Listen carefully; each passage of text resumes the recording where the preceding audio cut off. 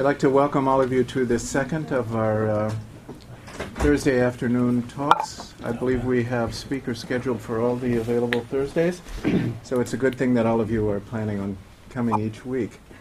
And I have the honor and privilege of introducing today's speaker, who is David Shulman, the René Lang Professor of Humanistic Studies at the Hebrew University in Jerusalem.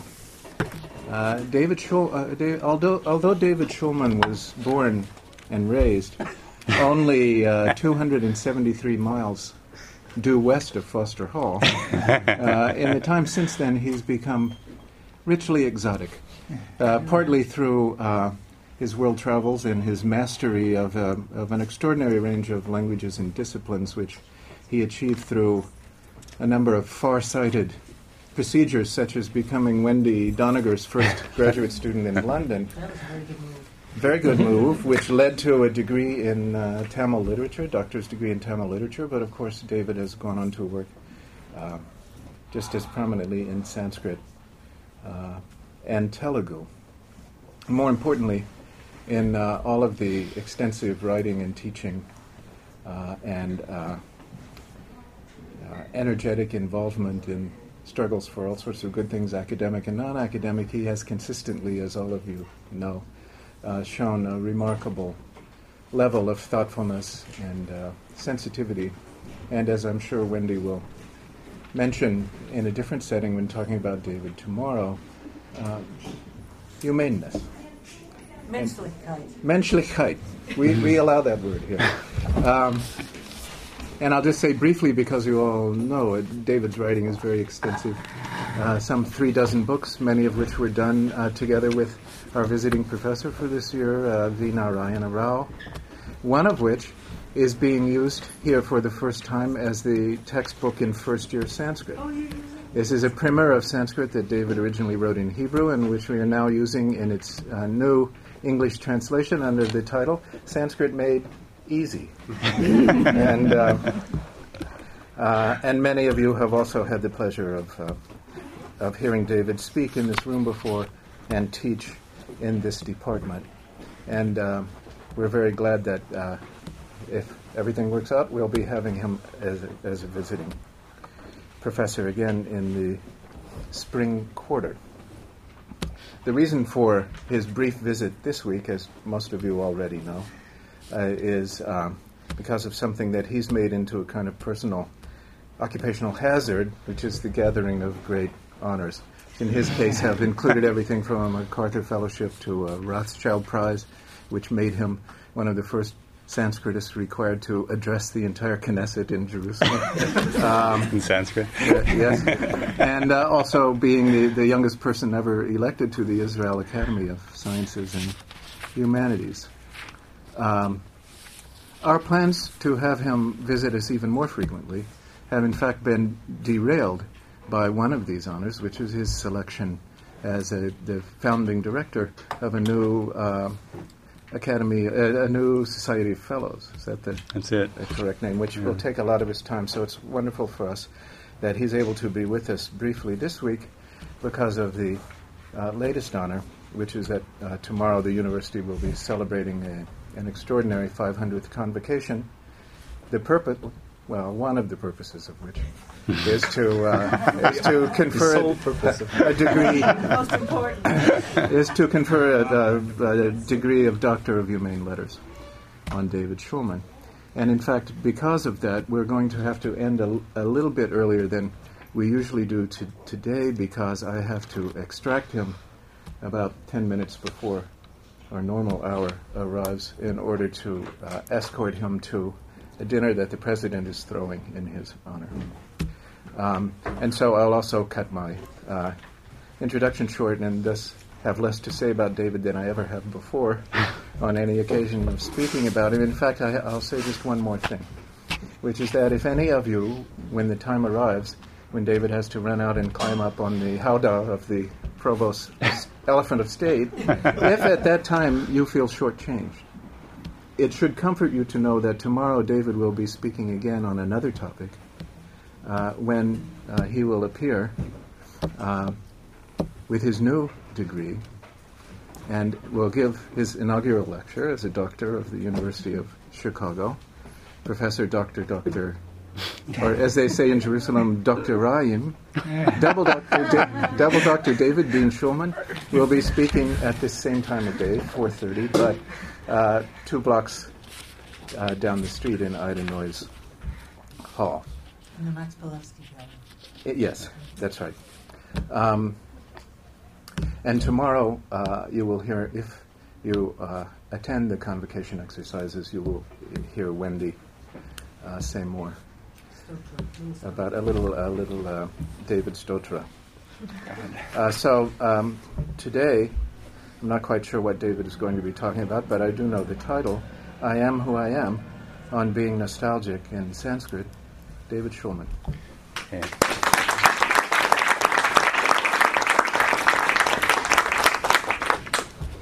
Gary, you succeeded in embarrassing me more than perhaps any human being has ever done before. I think I'm going to pretend that actually everything you said describes somebody else. So I am not who I am. And I want to say it's really nice to be back and happy to see every one of you. A lot of good friends, and it's a joy to be here to talk to you. So I'm going to be talking about nostalgia. I'm going to say a few words of introduction, then we'll look at a few verses in Sanskrit and in Tamil. Because of the time constraint, we may have to read them a little more quickly than I would normally have wanted to. And then at some point, I hope to be able to have some time to talk about a very major Sanskrit text, that is Bana's prose romance, the Kadambari. I want to say a few words about the genesis of this talk and how I became interested in nostalgia. Actually, it happened last spring in Jerusalem. We did a kind of cross-cultural and interdisciplinary workshop on the theme of nostalgia. We called it Nostalgia as It Used to Be. And we had people talking about all kinds of nostalgic themes and literatures. Most of you will know that in Chinese poetry, for example, it's a very, very major theme. Greek and Latin pastoral. Many literatures actually have thematized nostalgia in a very clear way. I initially had thought that there was no such thematization of nostalgia in the sense that we're familiar with in classical India. But of course what happened was, the longer I was thinking about it, well, first one verse came to mind, the first one that we're going to read in a second, and then another, and quite a few from Tamil. And by the time I came to actually have to say something, I was flooded with verses that seemed to be about nostalgia. Although still, I believe it's very much worth asking ourselves whether nostalgia is indeed thematized as such within classical Indian literatures, and secondly, if it is, then what would be distinctive about that particular way of thinking of nostalgia. So let me say something about what I mean by nostalgia. The term itself is a neologism. It's attested only beginning in the late 17th century. It comes from nostos and algos in Greek. Nostos, that is to say the return home. Algos, suffering or pain, that is the longing for home. Actually, it's a Greek-Latin calque for Heimweh, German Heimweh. It actually means homesickness, an intense form of homesickness.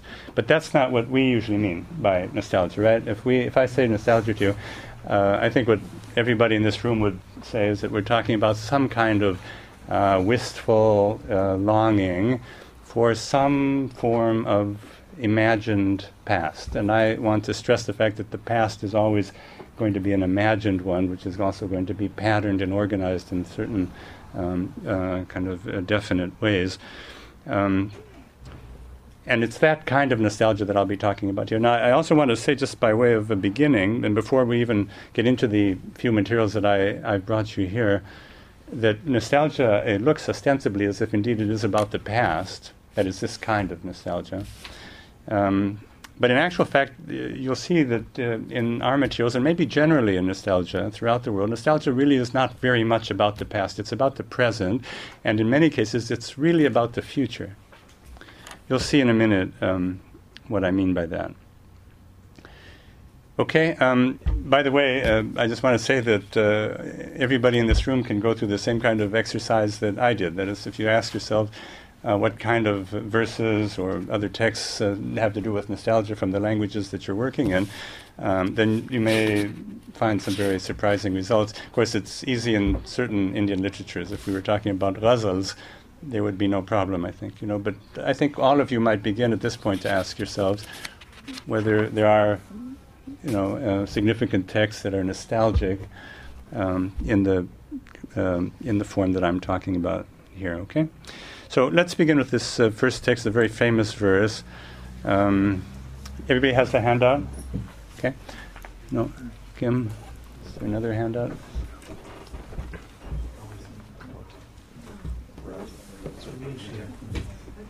Yeah? Okay. This was the first verse that came to mind when I started asking myself about nostalgia in Sanskrit. It's a verse that's cited by Mamarta at the conclusion of the first chapter of his textbook on poetics, the Kavya Prakasha. And it's cited as an example of a verse that is completely and utterly devoid of any kind of figuration, alankara. What Mamarta says at the end of this passage is that you can also have kavyatva, that is the quality of being poetic, even in the complete absence of any form of figuration, even though his book is going to be largely devoted to the question of analyzing the figures. So he brings this as an example. Yah kaumara haraha saeva hivaras taeva chaitrakshapas te chon milita malati surabhaya praudha kadambani laha sa chaivasmi tatapi tatra suratavya paralila vidhau reva rodhasi vetasi tarutale chetaha samutkantate. The man who took my virginity is now my husband. These are the same nights of spring, the same wind soaked with kadamba and jasmine in full bloom. And I'm still me, the same woman. It's just that my heart keeps longing for the love games we once played there on the riverbank amidst the reeds. So here actually you have a possible word for nostalgia. Ask yourself, how do you say nostalgia in Sanskrit or Telugu or Tamil or Bengali or any other language? It could be that utkanta, the word that we use for longing generally, maybe that's one way to refer to nostalgia, like we have here, chetaha samutkantate, final words of the verse. This verse, it turns up in the anthologies, by the way. It's attributed to a poetess who I believe is called Sheila Bhattarika, but people seem to know it mostly from Mamarta. This verse is in some ways very paradigmatic for nostalgia texts in general in Sanskrit. And above all, I want to draw your attention to the third pada. Sa chaivasmi tatapi. Tatapi tatra and so on. Sa chaivasmi. I'm still me. I'm still me. I'm the same woman. That's the formula that interests me here. I think it's worth asking what it actually means. When a person says, Sa chaivasmi, I'm still the same person, well, actually, I would want to suggest to you that what it means is exactly the opposite. I'm really not the same person that I used to be, right? There's a certain kind of disjunction that is opened up, right? I wish I was the person that I was back then, but in fact, I don't feel like I'm that same person anymore. That's that gap within which the utkanta, the longing, can begin to be generated, right? So please note the fact that in a very typical verse on nostalgia, the speaker says, I am who I am, meaning I am not who I was, or I am not exactly who I am continuously, or something like that. And we're going to come back to that. That's the formula that I'm most interested in, okay? So just bear it in mind. Let's have a look at one or two other texts. Here's number 2. Here's a very well-known verse from the Tamil Sangam corpus, Kurundohai 226. Very beautifully translated by A.K. Ramanujan. I somewhat foolishly thought initially that I was going to try to retranslate it, but the longer I looked at it, the more it seemed to me that actually Raman had got it absolutely, completely perfect, and that I would only ruin it if I tried again. And so here's Raman's translation. The only thing I do want to tell you is that because of the way Tamil syntax works in relation to English syntax, the order of the statements are completely reversed in the English version. Let's read it quickly in Tamil. Puvodu purayum kannum Veyena viralvanapedya tolum, pirayena madimaya kuru nudalum, nandrum, nalamanvari tori, algalum, Tayangutirai poruda tarai venpu kurugena marum perunturai viriniu chilpanodu nahavunge. And Raman's translation, before I laughed with him nightly, the slow waves beating on his wide shores and the palmyra bringing forth heron-like flowers near the waters, my eyes were like the lotus, my arms had the grace of the bamboo, my forehead was mistaken for the moon, but now... a couple of things I want to say about this. Actually, I wish we had time to discuss these verses together. I'm sure there'd be very interesting responses around the table and around the room. Since we don't have all that much time, I'm just going to say one or two things. First of all, again, I want to say it's a very precise translation. Raman's final, the conclusion of the verse, but now, with the open-ended quality, actually in the Tamil it appears the exact midpoint of the verse. And exactly that's what it means. Nalla man. Man is a kind of particle which means apparently something like now. That's what the dictionaries and the commentaries tell us. Iporudu, man. So the verse is actually divided into two halves. First you have these comparisons. The eyes that were like the lotus, the arms like the bamboo, the forehead mistaken for the moon. But now, okay? And then this long description. What does now mean? It was, well, before I laughed with him every night on the shore and so on. But now. Like so many of those Sangam poems, this one's a rather complex one. It looks simple maybe at first glance. The minute you begin to look more deeply at it, you can see that there's a kind of double nostalgia operating here, right? Just think about it. There's a sort of longing for this state, the kind of early pre-state, the state before the love relationship had begun. But that was a state in which the woman says of herself that her eyes were like the lotus, in fact, and so on. All the conventional metaphors. There's something about using those conventional similes, metaphors, which suggests that maybe the longing for that initial state is not such a happy longing. Something was lost, perhaps, right? But also, there's, of course, this somewhat tragic quality which comes with the second nostalgia. There's a kind of longing for those nights when she was making love on the banks of the sea with this man. And you get this kind of mirror-like complexity, which is in some ways rather typical of Sangam poetry. So here's a kind of double nostalgia, and it has that gap built into the middle of the poem, which suggests that there's been a kind of break, and we'll be talking about that gap a little more in just a moment, okay? Okay, let's look at number 3.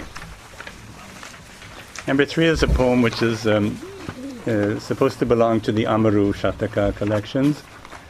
Amaru actually is not a single book, as many of you know. It's more like a genre, so this is one of the Amara-like love poems.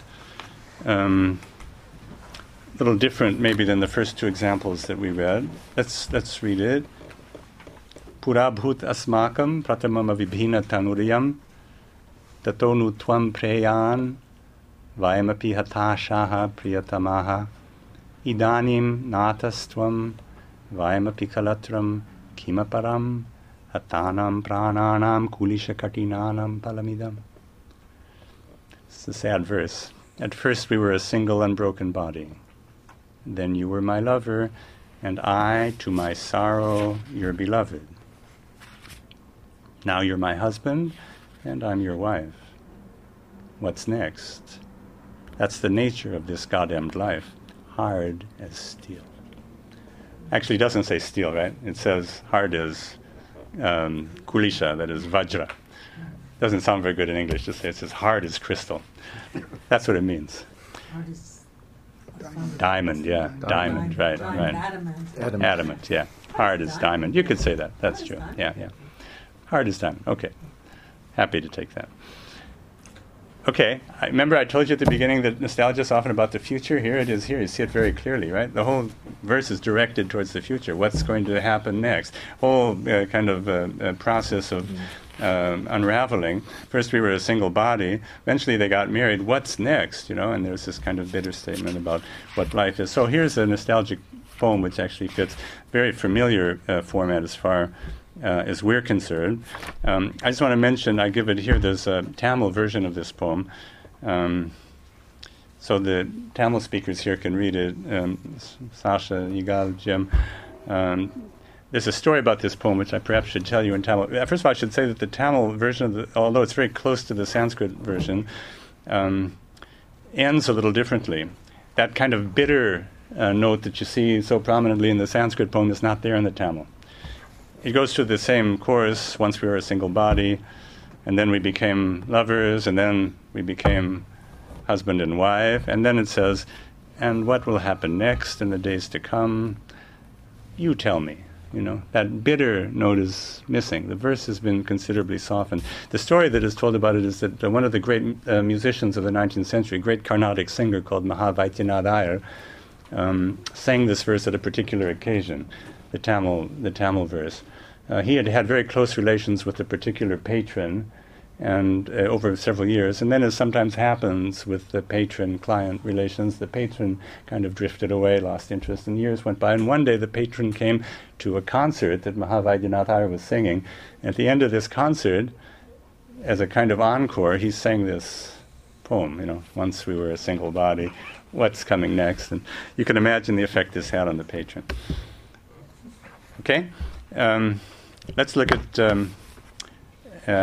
well, actually, before we read the Bhava-bhuti poems, there's a poem that I didn't put in here because I figured everybody knew it too well.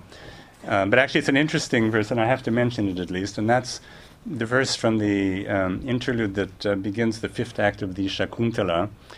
Ramyani viksha maduransha nishamya shabdan paryutsukhi bhavati yat sukitopi jantuhu tatchetasa smarati nunam abodhapurvam bhavastirani jananantara sauhridani. Let me remind you what the context for this is. This is exactly the moment before Shakuntala turns up at Dushanta's court. The man who has actually just pledged her a few weeks before, pledged her undying love. She's the great love of his life. She's about to turn up in the court, and he will look straight at her and say, "Who are you? I don't remember you at all." So before this happens, just a moment before it happens, Dushyanta hears from behind a curtain somebody singing a beautiful song, and then he sings this verse, which says, when you look at something beautiful or you hear some beautiful music, your heart becomes filled with a kind of yearning. Paryutsukhi bhavati, right? So why is that? That's the question. Why is it that when I see something beautiful or listen to some beautiful music, I become a little restless? This tremendous yearning overpowers me, which I think, incidentally, is a true empirical observation. If you see a beautiful landscape, it can make you a little restless. And the answer is, must be that a memory is beginning to emerge, something from some previous life, which is still bhavastira, that is still rich with emotion. The emotion is still alive, right? So even though I can't actually remember it, it is a memory that is mine and exists somewhere in my mind, and that memory can be triggered off, activated. This vasana memory can be triggered off by various circumstances. For example, seeing something beautiful or listening to something beautiful, right? So here's an interesting thing. I'm just mentioning this in passing. This may be actually something rather distinctive in an Indian theory of nostalgia. Could be that you might be able to be nostalgic for something that you simply cannot remember at all, right? It belongs somewhere in your memory. You've experienced it, but you have absolutely no access to that memory. You do not remember it, and yet you're feeling that same kind of nostalgic longing. Sort of an interesting twist, I think, on the notion of nostalgia. And again, I want to say that this is really not about the past.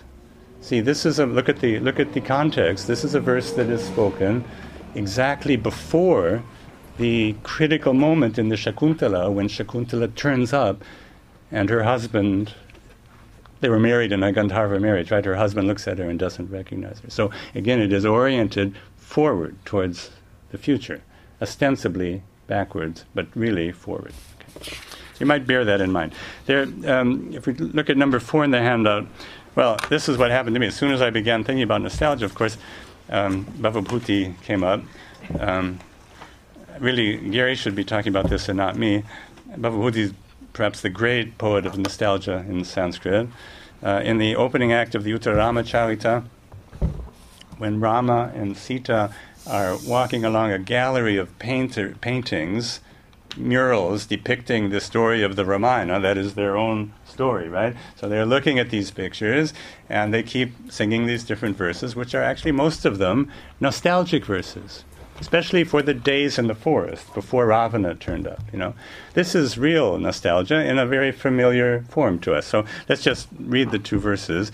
Kimapi kimapi mandam mandam asakti yogad aviralita kapolam jalpator akramena ashitila parirambhavya prataikaika doshnor avidita gatayama ratrir eva vyaransid. Here's a translation that Narayana Rao and I did together some years ago. These are the nights in the forest, right, before the kidnapping. Whispering wonderful whatevers in any which order, cheek touching cheek, arms totally enmeshed from so much loving. We never knew the hours passing when suddenly night itself was over. And since many of you know this verse, actually Shelley Pollock says rightly that this verse has the most famous anuswara in Sanskrit literature. Right? There's that eva, evam, towards the end of the verse, right? Because there's another version, Ratrir eva vyaransit, night was suddenly over. There's also Ratrir evam vyaransit, that's how the night or the nights passed. I'm not going to go into the whole story about this. Some of you will know it, but it is in a way worth noting that in the form that we have the verse, obviously the better reading, which is Ratrir eva vyaransit, suddenly night itself was over. Once again, we find ourselves really not in the past, but in the present. If you say Ratrir evam vyaransit, you're firmly in the narrative past, right? So again, nostalgia turns out to be very much oriented towards present or present future, you could say. Also, you should notice, this is another thing, in this verse and also in the next one, we'll read it in just a second, this actually fits very much the pattern of what we might call Greek and Latin nostalgia, such as you see in Virgil's Eclogues, for example. In other words, the past that is being longed for is very much a kind of artifice. It's a self-conscious artifice, so much so that there are almost always metapoetic statements that are kind of deeply embedded in the actual statement of longing for the past, this idyllic pastoral past. The Bhavabhuti verses somehow belong to that. And also remember again that these are verses that come up in the context of looking at actually a series of paintings. So again, you have that sense of the artifice, right? The fact that the past that is being remembered is an artistically or aesthetically produced, generated, constructed past, okay? Let's just read the next verse. Smarasi sutanu tasmin pauvate lakshmanena prativihita saparya swastayos tanyahani smarasi sarasaniram tatra godavarimva smarasi cha talupanteshu avayor vautanani. He's saying, Rama is speaking to Sita, do you remember, my sweet, the happy days we spent on that mountain? While Lakshmana satisfied our every whim. Do you remember the Godavari full to overflowing? Do you remember the games we used to play on its banks? It's a series of verses, all very much part of the same pattern. You just might notice how many nostalgic poems in Sanskrit happen on the riverbank, right? Seems to be a kind of topos. Okay, Gary would have more to say about this. The original sequence? Yeah, that's exactly, well, I mean, that's how they appear in the play. Yeah, absolutely. Yeah. You think it should be... I remember them the other order, yeah. But... yeah. Okay, that's all we're going to do by way of a kind of quick tour of various sources, and I'm sure that many of you would easily come up with other examples, okay? I'm going to spend the rest of the time talking about that formula. Sa chevasmi, that's who I am, or I am who I am, or I am who I was. I'm the same woman that I used to be, and various other possibilities of saying that idea. Because you see, what interests me in this, aside from the fact that this seems to be a very consistent theme in verses of a nostalgic tenor in Sanskrit, aside from that, what interests me is the fact that this is a very well-known, venerable formula in Indian literature.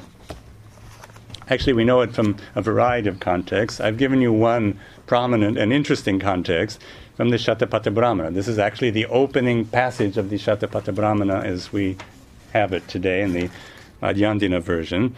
This describes what the Yajamana, the sacrificer, says at the conclusion of the Darsha Purnamasa rite, which, as many of you know, is the paradigmatic rite for all vegetarian offerings in the Shrauta system. This happens on full moon and new moon days, twice a month, okay? Twice a month there's a sacrifice. You want to call it a sacrifice, a kind of ritual. I won't get into the details of it, it doesn't really matter, but I can tell you what is supposed to happen, according to what the Brahmana texts tell us. What should happen, if it's correctly performed, is that the Yajamana, that is to say the sacrificer, the patron of the sacrifice, in the course of making the offering, he actually is parachuted into the other world, the world of the gods. He goes up to heaven, right? And then he comes back down. Because at this point in the evolution of the Shrauta system, nobody wanted to leave the poor guy up in heaven. That was the last thing he wanted. He wants to come back and live his life on earth, right? He creates, in the course of the ritual, some part of the Daivatman, that is to say, let's call it the divine body, that he will eventually use when he dies. It'll be waiting for him, kept in storage, probably numbered and classified in some drawer for when he actually dies and goes up there and needs it. But he wants to come back. It's really very important. Now, what does the Shatapatha Brahmana tell us? He says in the course of performing this rite, the Yajamana twice has to actually articulate the vrata, the vow that he, or the intention behind his sacrificial activity, at the outset and upon his return. That is, before setting out for heaven and upon re-entering our normal human sphere, right? So look what the text says. I'll read just a little bit of it. Look at, in the Sanskrit, toward the end of the second line, where he says, Dvayam va idam natritiyam asti, satyam chaiva anritam cha. Satyameva deva anritam manushya. Idam aham anritat satyamupaimiti tan manushebhyo devanupaiti. So let's see what this is in English. This is Edgeling's translation. He says, twofold, verily. Those are the days when people said verily. Twofold, verily, is this universe. There is no third, namely truth and untruth, satya and anrita. The gods are truth and man is untruth. Therefore, in saying, I now enter from untruth into truth, he passes from the men to the gods. There's an operative conclusion. Let him then only speak what is true. That means in the course of the vow, not in his normal life. That means while this is happening, let him then only speak truth. For this vow indeed the gods do keep, that they speak truth. Okay, that's on the way up. Now let's see what happens on the way down. After the completion of the sacrifice, he divests himself of the vow with the text, now I am he who I really am. Idam aham ya evasmi sosmi. Actually, just like what our nostalgic heroine said a few minutes ago, right? I'm the same person that I was. Now, why does he say that? So the Brahmana says, you see, for in entering upon the vow, he becomes, as it were, non-human. And as it would not be becoming for him to say, I enter from truth into untruth, coming back from the world of the gods into the human world, right? It would not be becoming for him to say that, navakalpate. And as, in fact, he now again becomes man, let him therefore divest himself of the vow with the text, now I am he who I really am.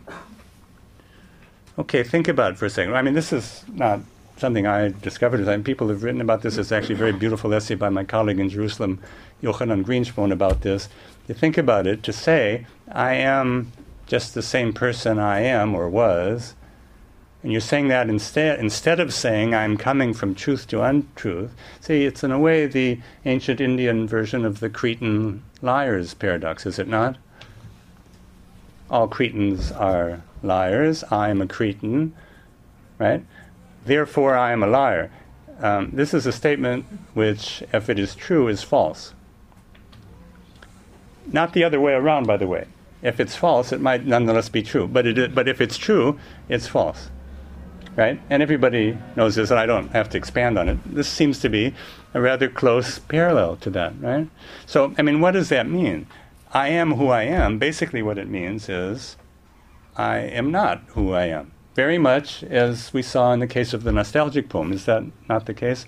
I am who I am. I'm the same woman. These are the same spring nights, same breezes and all of that. Basically what it means is something has changed. I am not who I was. I'm not the same person. Look at the depth of the resonance that seemingly innocent statement has if you contextualize it with these Vedic materials. And in fact, if we had more time, we could go a little further with this, because the Upanishadic texts also offer various versions of this kind of statement, right?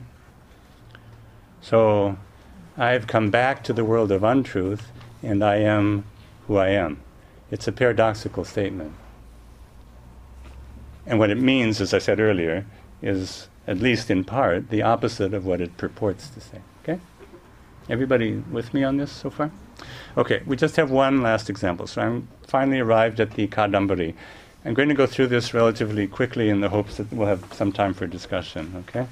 And get people interested in the Kadambari. Yeah, well, that's the thing. I have to apologize to a few people in this room who actually heard me talk about the Kadambari in Kyoto just a few weeks ago.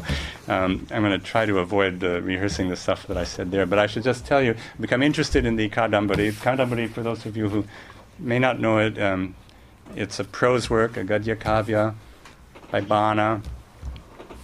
At least part of it is by Bana. In the early 7th century.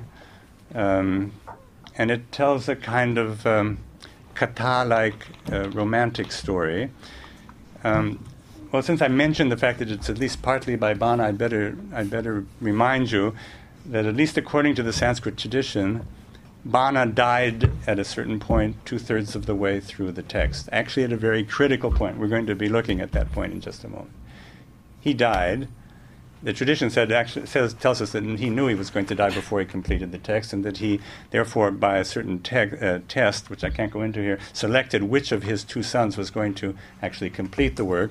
What we have today is a work that professes to be by 2 authors, namely Bana and his son, who's called Bhushana Bhatta, who picks it up at this very critical point in the middle of the text. There are a few verses ascribed to the son, in which he says, I'm only carrying on my father's enterprise. There's a rather beautiful Ashirvada, a blessing verse, which you have.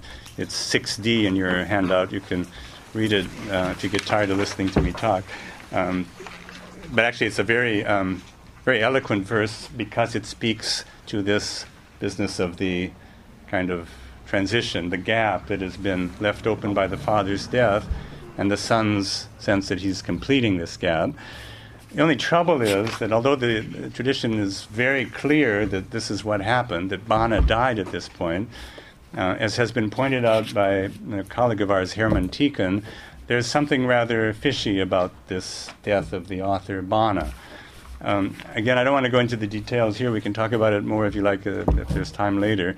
But there's something that's a little too neat about the way the thing is set up. And, Tieken says, quoting Mark Twain, that reports of Bana's death were perhaps grossly exaggerated. Well, actually, he's probably dead by now. But whether he actually died halfway or 2/3 of the way through the Kadambari, that's an open question. And, I have some things to say about it. And incidentally, I don't really care whether historically he died or not. That is of no interest to me. What is of interest is that here we have a text which sets itself up with this death of the author built into it. And that tells us something. So I want to try to say a few things about that, but I'm going to address it in a slightly oblique way because of the nostalgia thing. So here I have to take about 2 or 3 minutes just to set the stage. The Kadambari tells a very, very complicated story. If I start to tell you the story, then not only will I not make it to the reception, we also won't make it to the convocation tomorrow. It's a long, complicated story. I had to read the book myself several times completely through before I actually had any grip on the story.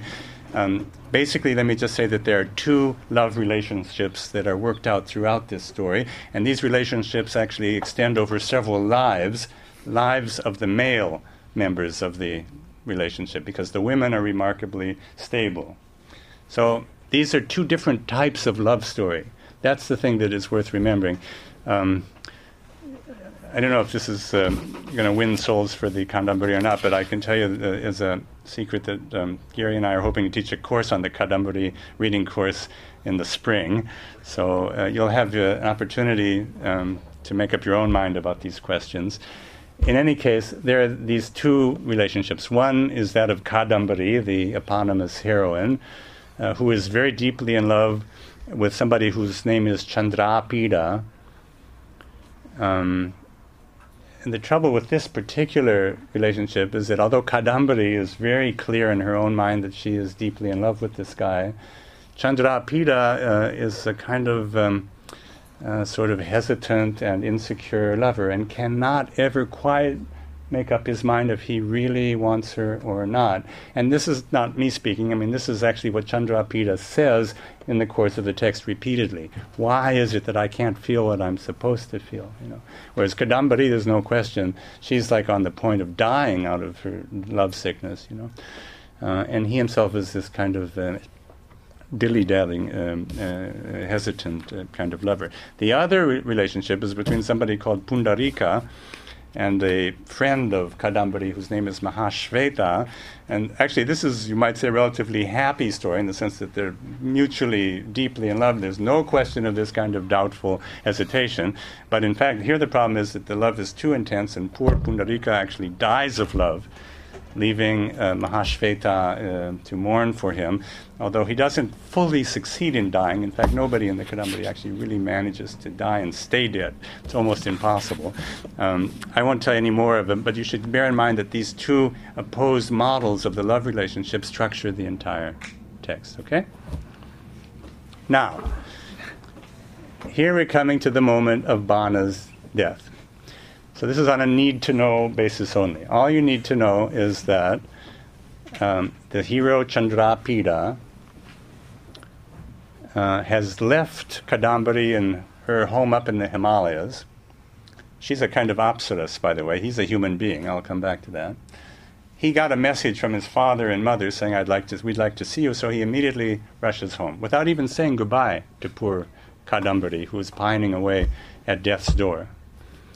So after some weeks have passed, Kadambari sends a messenger who's called Patralekha. He's gone back to Ujjaini. She's up in the Himalayas. The messenger, Patralekha, comes, and she has a message for Chandrapida. Well, you can guess what the message is all about. Mostly it's about how miserable Kadambari is and how he left without even saying goodbye, and those kinds of things, right? Except that they're said in a particular way. Now, Patralekha arrives, meets Chandrapida, the hero, okay, begins to deliver this message, and in the middle of the message, Bana dies, the author dies, according to the story.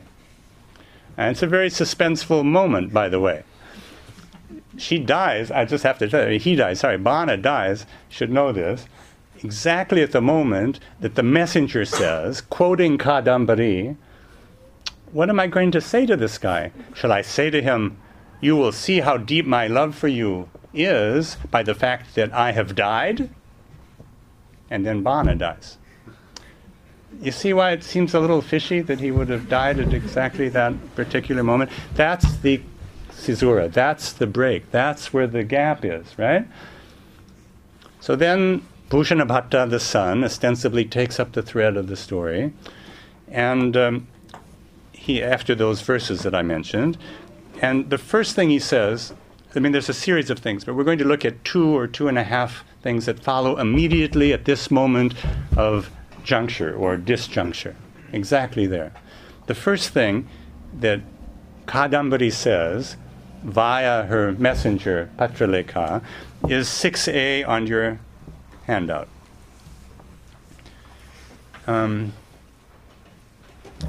Let's read just a little bit of it in the Sanskrit.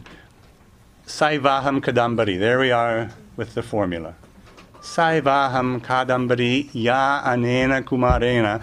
Well, now there's a series of Bahuvrihi clauses, which I'm going to skip, although it's terrible to do that for Bana. But if you go to the end of the sentence, which is a few lines down, you get to Kusuma Srastravalambini Vikshita. I am that same Kadambari who was gazed on by the prince as I reclined upon a flower couch within the snow house. These are memories of the not so very happy time that they had in the Himalayas a few weeks ago. Let's read it in English. This is the Lane translation, which is on the whole a pretty good translation, I think. And I recommend it actually for those of you who don't want to read the Kadambari in Sanskrit, if there are such people in the world. I recommend the Lane translation because it does actually give you a sense of the way the story progresses, and also something of the texture. So let's read this passage. It was that time of evening when the heartache of separated lovers is reflected in the Chakravaka's sad laments, intertwined with soft kulahala sounds of swarming bees, buzzing honey drunk, when the 10 directions are refreshed by a fragrant wind, languid with perfume emanating from blown lotuses, and so on. I'm skipping a bit.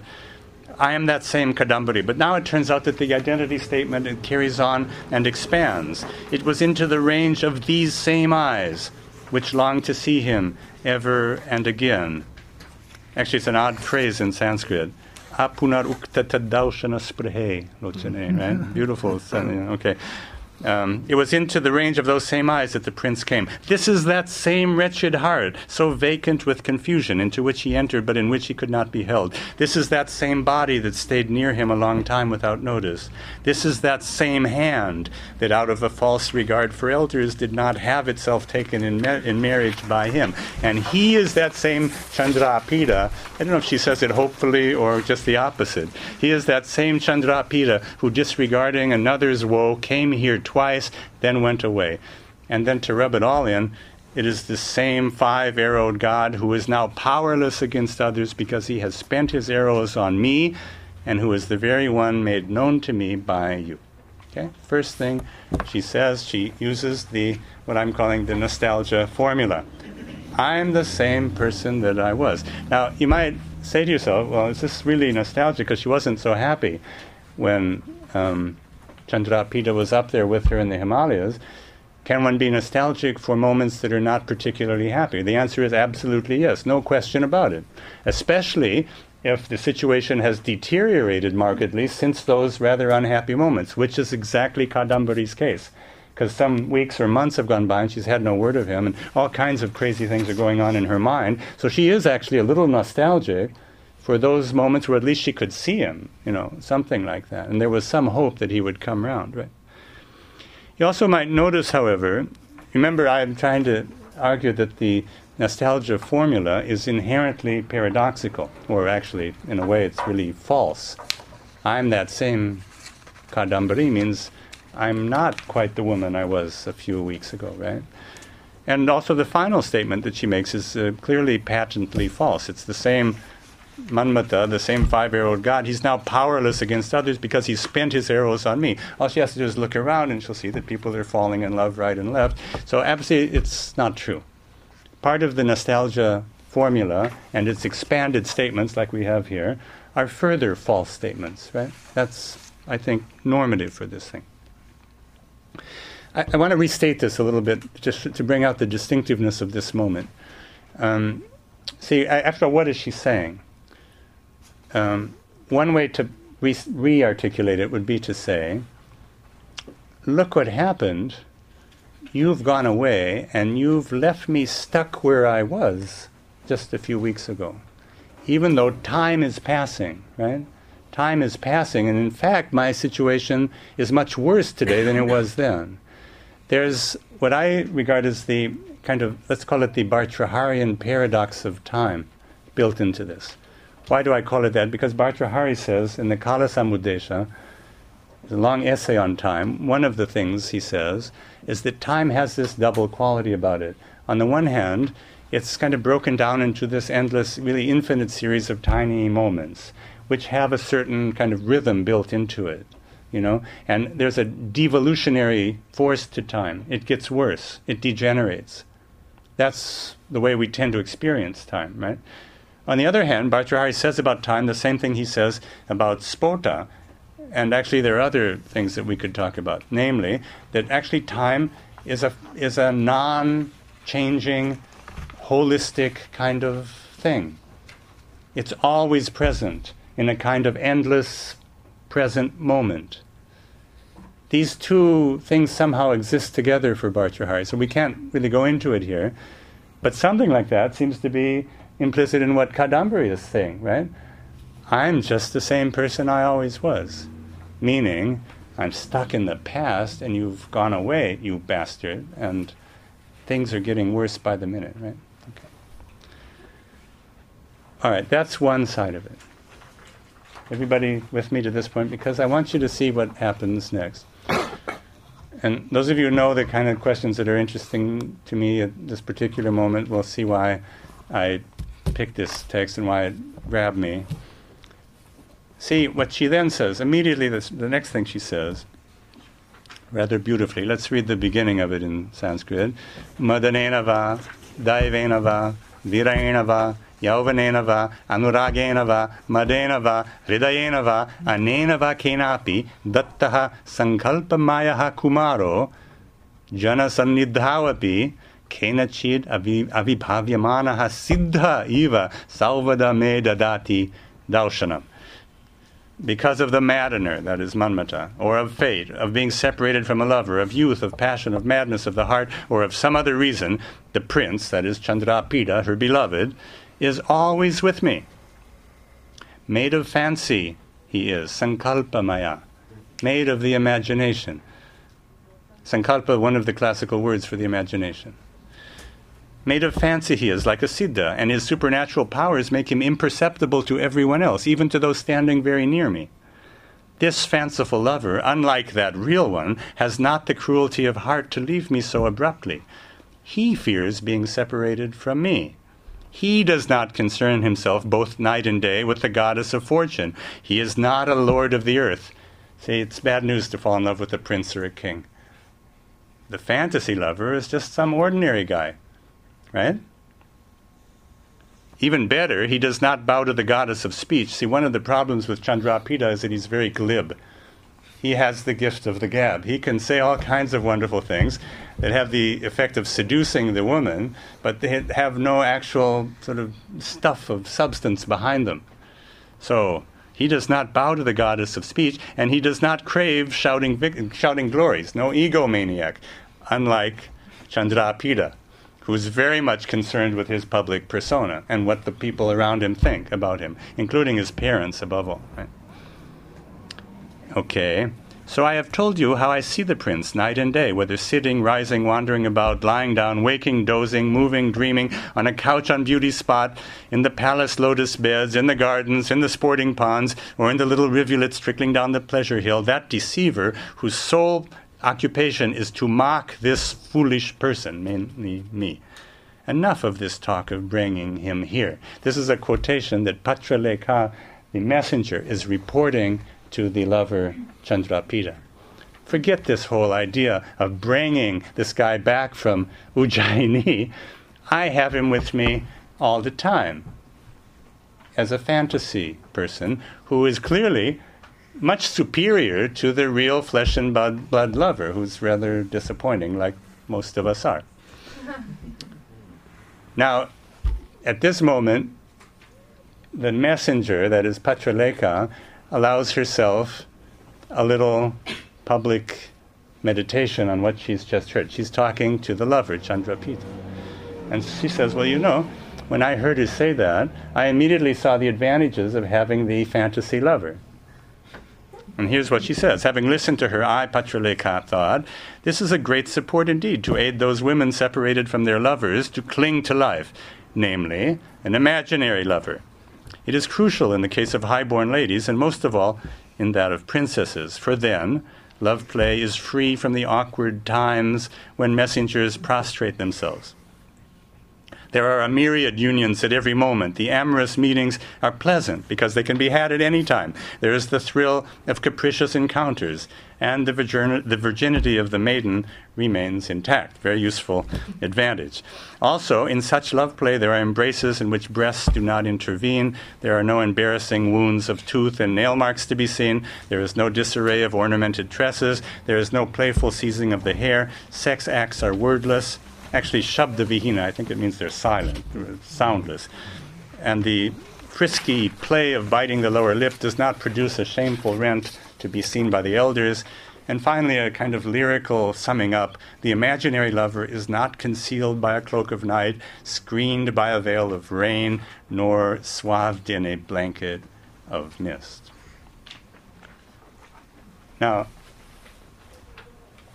I mean, I don't have to tell you that this is said tongue-in-cheek. It's obviously ironic. There's no question about that. She doesn't mean it, Bachuleka. Pretty clear. But what's interesting here to me is that we have, I think, a rather early in classical India, early articulation of the powers of the imagination, above all in terms of the constancy and autonomy of the imagination in relation to what we might call something like normal human life or reality or something like that. See how clearly it's stated. The imagination is quite capable of supplying any lack, unlike the real lover. And in fact, the juxtaposition is some meaning, does it not? I mean, first you have the nostalgia formula. I'm the same person I was, meaning I am not the same person I was, meaning things are getting out of hand, they're going from bad to worse. There's a kind of deep sense of discontinuity, a gap in my experience, a disjunction of myself as myself. And immediately opposed to that, and perhaps somehow compensating for it, is this imaginative act. There's an imaginary lover who will make good that disjunction. See, those two elements, they don't actually exhaust the semantic force of nostalgia in Sanskrit, but they seem to be intrinsic to much of it. Those two elements, the disjunction, the paradoxical statement, I am who I am, the temporal paradox, and along with it, the sense that nostalgia itself, the very act of remembering in that way, is an imaginative act. And that imaginative act has its own integrity and autonomy. It's an early statement of something which becomes much more fully worked out, well, a long time later, maybe 1,000 years later in South India. Narayana Rao and I have written about that, and I don't want to go into it here. Okay, I want to stop, except I want to take just another 2 or 3 minutes. First of all, I want to say one more thing about this particular moment in the Kadambari, and then I want to try to sum up very briefly. See, there's another thing here. Actually, this is the moment of Bana's alleged death. You have to remember that that's the context for whatever is being said at this moment. That disjunction that is built into the text, and which actually I believe is intrinsic to the text. I believe it's the moment, in a sense, of its deepest expressivity. It's almost as if the text were being sucked into that moment from every possible angle. At that moment, what do we have? We have a statement of the nostalgia theme, the nostalgia formula. We have a very powerful statement of the imagination and the powers of the imagination. And we have a linguistic, what shall we call it, a kind of linguistic concomitant of the actual nostalgia and state itself. Well, my colleagues heard me talk about this in Kyoto, so I'm not going to go into it. But if you read the texture of Bana's prose, if you read it in a kind of close way, the way somebody like Auerbach would have read it, then I think you'll see that that same particular tension that I've just tried to define is inherent in the prose. It's a part of the way the sentences are put together. And that's as it should be. Because, at least as a working principle, I would suggest, one might assume that there ought to be a kind of isomorphism between the level of linguistic texture, the way a sentence works, not only syntax, but the whole business of making a sentence, and between the semantic burdens of what the text is trying to tell us. They should somehow be isomorphic. And if they're not, then the fact that they're not should also tell us something. Okay? So I don't have time to work it out, but if it interests any of you here, I'll be happy to try to tell you more specifically what I mean by that. Let me just try to say a couple of words about nostalgia now, kind of drawing the things together. What is nostalgia in Sanskrit? I mean, is there anything distinctive about it? That's the question that I tried to ask at the beginning. I haven't answered it in any very full way, but I'd like to suggest that there are a few things that have come up that are perhaps worth emphasizing. First of all, the fact that nostalgia tends to be oriented towards the future in Sanskrit. Secondly, the fact that it is an imaginative act, or at the very least you could say there's an imaginative component, and as such it's a very patterned, recursive, recurrent, if you like the word, structured way of imagining. Thirdly, the fact that this imaginative act is built upon paradoxical statements, or if you like, upon the Bhartraharian paradox of time. Fourth, the fact that there's a metapoetic element built into it. I haven't had time to expand upon this theme, but actually I see the whole of the Kadambari as a kind of riddle. Riddles, tend to have a metapoetic component in them. What is the riddle? Well, the riddle has something to do, on the one hand, with the author's death in the middle of his work. It also has something to do with this kind of wistful projection or retrojection of stability in the face of a very powerful sense of the discontinuous self. Fifth, there's a theme here which really deserves to be expanded, which has to do with the longing for the lost self. The contexts that we've been looking at are all basically erotic contexts, right? But there's a wider theme here. It's easy in a way to find these verses, at least I was surprised. It's easy to find verses of this kind of nostalgic type that have to do with the love relationship in one or another of its phases. But actually, the minute you begin to think about this notion of longing for the lost self, including the sort of paradoxical burden of that statement, then all kinds of other contexts come into play. What about the advanced yogi who suddenly feels a kind of longing for his empirical self that he has left behind or is on the verge of leaving behind? We have a whole story, an important story, in the classical yoga literature of Vyasa and his son Shuka, which is built exactly around that theme. It's funny, you would think that the person who's poised to enter, total freedom would be happy about it. Actually, it turns out that they tend to be nostalgic about the lost empirical self. And finally, this is the last thing. I haven't had time to go into it. But I did mention in passing just a minute ago that in the case of the Kadambari, the love relationships are built between, they're both of them structured between a kind of divine woman, Apsaras, who lives forever and is relatively stable as such, and between a human man who is very unstable. See, this is the Pururavas, Urvashi theme, is it not? The male lover who is in love with some kind of divine female. Mixed marriages of this sort don't usually work out very well. And that's certainly the case also in the Kadambari. All I want to suggest in conclusion is that once we've identified this nostalgia theme at a moment of such sensitive import in the text, we may also have isolated a certain kind of definition of one question that has to do with being human. Let me put it differently. Perhaps nostalgia is a very distinctively human and properly human thing. Thanks very much.